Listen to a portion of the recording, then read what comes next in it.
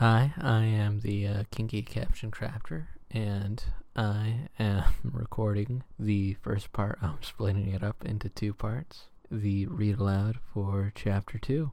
If this is your first time listening to one of these, you are not in for a treat. Basically, this is something I wrote, an erotic novel that I'm still working on. If you happen to care, I'm still in the midst of writing chapter 6. I just had a big midterm go by, which was backed up by a different midterm. So it was hectic, so I haven't really had time to work on the novel, but I want to try to get at least a chapter out a month. As for this gets put out whenever the fuck I can finish it, because this is actually a lot of work, surprisingly. And there's a reason why the graphics are so basic. It's because anything that would require more work is just not on the table as far as I'm concerned, unless someone wants to do it for free. I'm still a little worried because I gave someone a commission in advance and they have not gotten back to me yet, which is concerning. But so anyways, let's get on to the read aloud. Her Forever Virgin, Chapter 2, Margot versus Cyrus. By the way, so a little fun fact here is, so this heart symbol with the key, this represents any chapters that relate to the main story, and then I'll throw it up on the screen here. If you see this symbol, it means that, or maybe I have two symbols up, but anyways, if you're looking at the shopping bag symbol at the beginning of a chapter, that means that it's a part of the subplot, which relates to Margot and her little mischievous plan with another witch called Yanessa. And so, as far as I'm concerned, Amy is technically the main character, but Margot is actually in considerably way more scenes than Amy is. And this gets addressed way down the line. You would be surprised that there is actually an outline to this story that I am following. There's a roadmap that I am taking you through. No matter how improbable that might seem, I can assure you that is in fact the case. So, for reals this time, getting into Chapter 2. A stack of dissipating smoke rose where Amy once stood. Smelling the ashes which represented Amy's absence, Margot's face curled into a smirk as a bulb went off in her head. She unlocked her phone and began texting Cy. By the way, you might notice, looking at the text on the screen, if I'm too lazy to have actually gone back and corrected the image I'm looking at for the photo, but there's a lot of grammatical errors in this. If anyone wants to help me with grammatical errors again for free, that's not a serious request, by the way. I don't actually expect anyone to do that for me. But yeah, there's a lot of grammatical errors in here, so that's part of why I'm doing this. Moving on. Ever since learning of the magical and becoming a confidant, Margot has been jealous of anyone who can call herself a witch. She often enjoyed telling Amy about all the trouble she'd cause if she were born with magic powers, to which Amy would often sigh relief that wasn't their reality. Accepting the facts, Margot has always opted to push Amy to be the best witch she can be, both for her friend's sake and the entertainment of seeing Amy become a more powerful witch. I wonder if anyone gives a shit about this. They're like, Margot's such a good friend. Which, I mean, there's this kind of angle where I wonder if Margot is realistically selfish, or if people read this and think she's just a terrible character. You're a terrible writer. She's a terrible character. I like her though. She's a fun character to write for. Margot could easily imagine the awkwardness of Amy's situation, and maybe it wasn't right for her to volunteer Cy like that. But what would be the harm in just asking him? If it were up to Margot, she would just trick Cy into wearing the damn thing. But she could already imagine that conversation in her head. You can't use magic to trick people for that personal gain. It's wrong. Blah, blah, blah, blah, blah, blah, blah, blah, blah. That route clearly was not an option, so she decided she'd have to take Destiny by the horns. As she slipped her phone from her purse, she admitted the mischievous intent to herself with a smirk. She was doing this partly just to see what would happen. Which, again, does this make Margot a bad person? Dare I call this art? It's all subjective. Supposedly. I don't know. This might objectively be bad. It's objectively grammatically incorrect. That's an objective fact.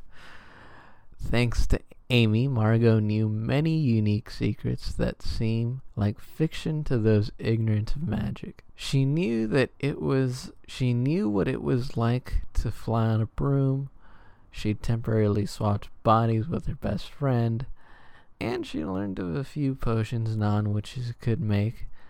But she didn't know how you go about asking a guy to wear a magic cock cage. She just had to know. Which is basically, I would hope, the entire reason that anyone would continue reading this is like, I just have to know. How does she do it? Though she'd never told Amy, Margot knew from personal experience how tricky it could be to bring up chastity, even just as a temporary form of role play, but asking a guy to do it permanently was something else. She'd gotten into it 2 years ago, and even then, only with one guy, but she suddenly found herself wishing she could go back and talk Sai into it to prepare him for this moment. That's what ran through her mind as she clicked on a contact labeled Sai the Nice Guy. Cyrus had to stay in the office an extra hour, which meant an extra hour of having to resist his desire for orgasm. This is where it gets really embarrassing for me to read. Cyrus was feeling especially horny today, as all day he'd been looking forward to his date with his friend Margot. Cyrus slipped out of his clothes and rolled onto the bed naked. This, by the way, was really hard to write. Just because I really don't find guys attractive to like the point where I try not to look at guys as much as possible. Which, once again, if you like look at my captions, you'll notice that is a trend. They are largely devoid of guys. I don't know if that says anything about me. He could never believe how lucky he was to have a friend like Margot in his life. He engulfed his minuscule member with his hand and began pleasuring himself. They'd been friends since high school, and they had dated in the last part of senior year and their first summer before college.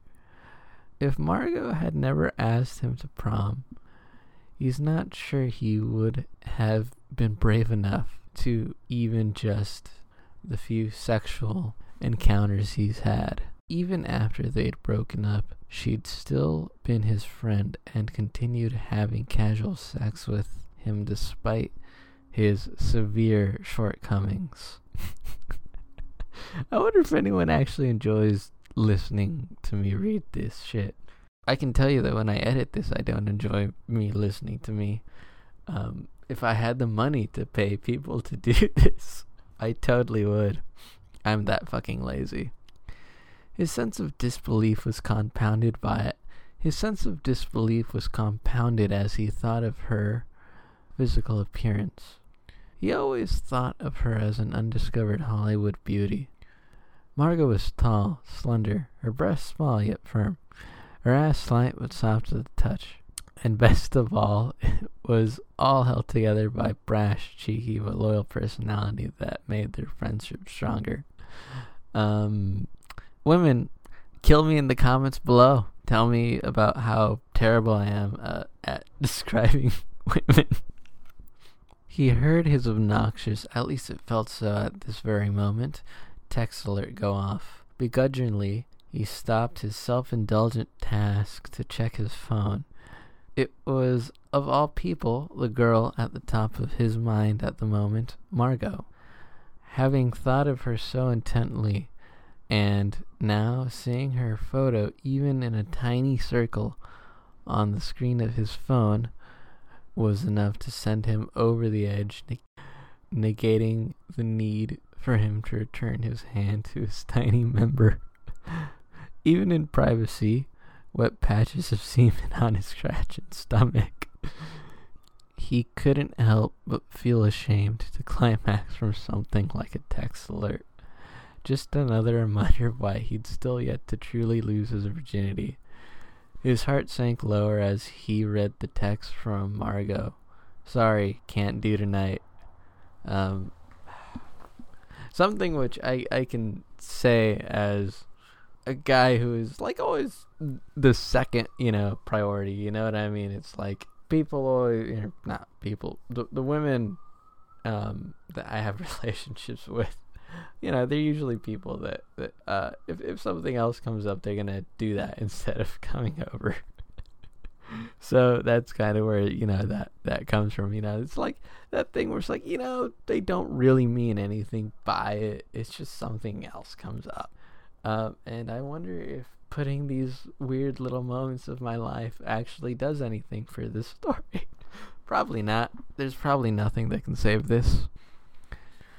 As soon as she'd sent the text, Margot wondered if maybe she should have explained her whole plan in one big text. She shrugged her shoulders for no one but herself and began tapping the screen again. Cyrus dropped his head into the pillow with a sigh.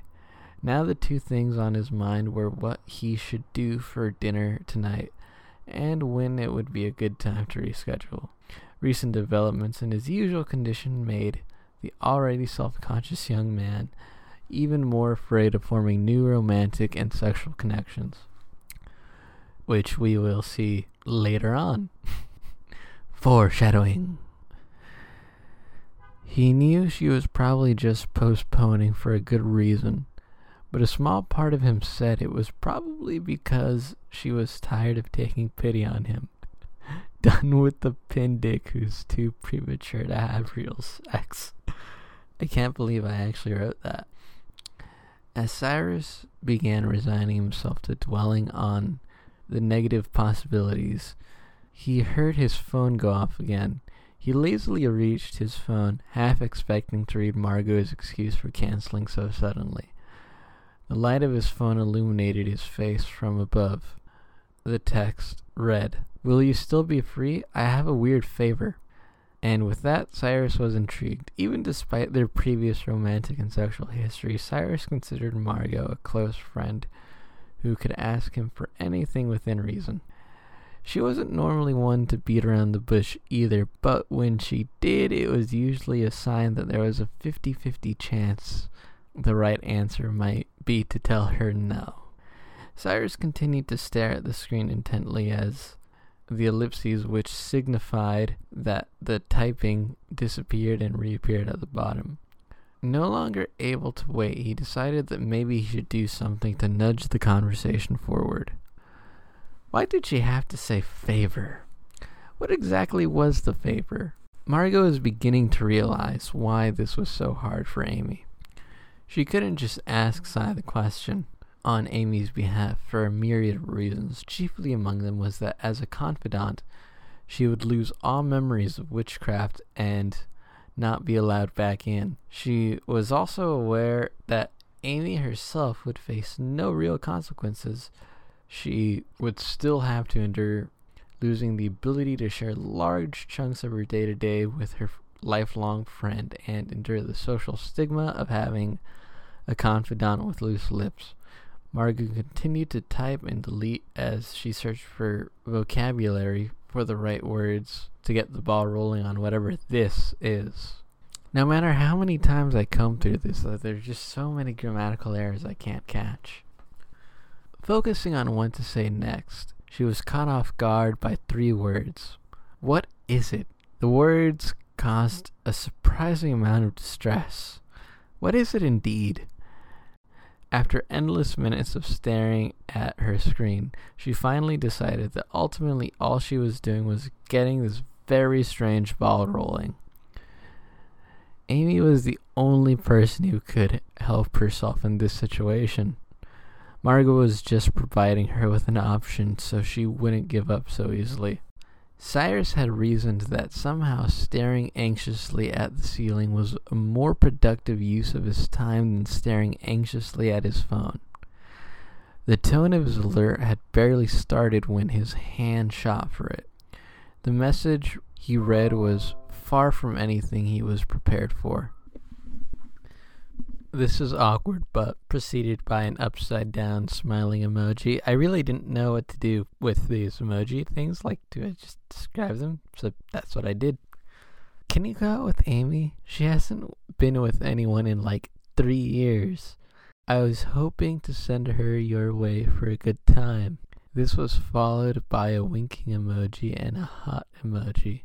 She won't admit it, but I know she needs a guy like you. Also, didn't want to leave you dry for the night. Again, awkward, but just had to ask. The text ended with a smiling emoji with the bead of sweat running down its forehead. Margot had always been prone to bad ideas, but Cy was baffled as to what might be going through her head. She knew about his problem better than any other woman. He'd certainly been with her enough times to say that definitively. For as smart as Cyrus was, he had never pieced together the true reason as to why Margot continued to sleep with him. He had always assumed it was a mixture of friendship and pity. This is, I hope no one I know ever reads this. And of all their old female friends, why did it have to be Amy? Cyrus definitely wanted to reply no and be done with it. That was obviously the most painless course of action. Although, when was he ever going to get another chance to go out with Amy? He let the opportunity slip by more than a decade ago, and he'd assumed he'd never get another one. And that is where we end the reading. Because I don't know how short this video is, but right now I'm looking at about 25 and a half minutes of editing down shit. So that's been this episode's reading. I want to say I hope you enjoyed it, but I really can't envision anyone actually enjoying this. So plugs, Kinky Cap Crafter on Twitter, or I guess it's at Kinky Cap Crafter on Twitter. Patreon.com/KinkyCaptionCrafter. KinkyCaptionCrafter.bdsumblr.com if that's your kind of jam. Also on Reddit, if you search u/KinkyCaptionCrafter. And I feel like that's all the plugs. I'll see you next time.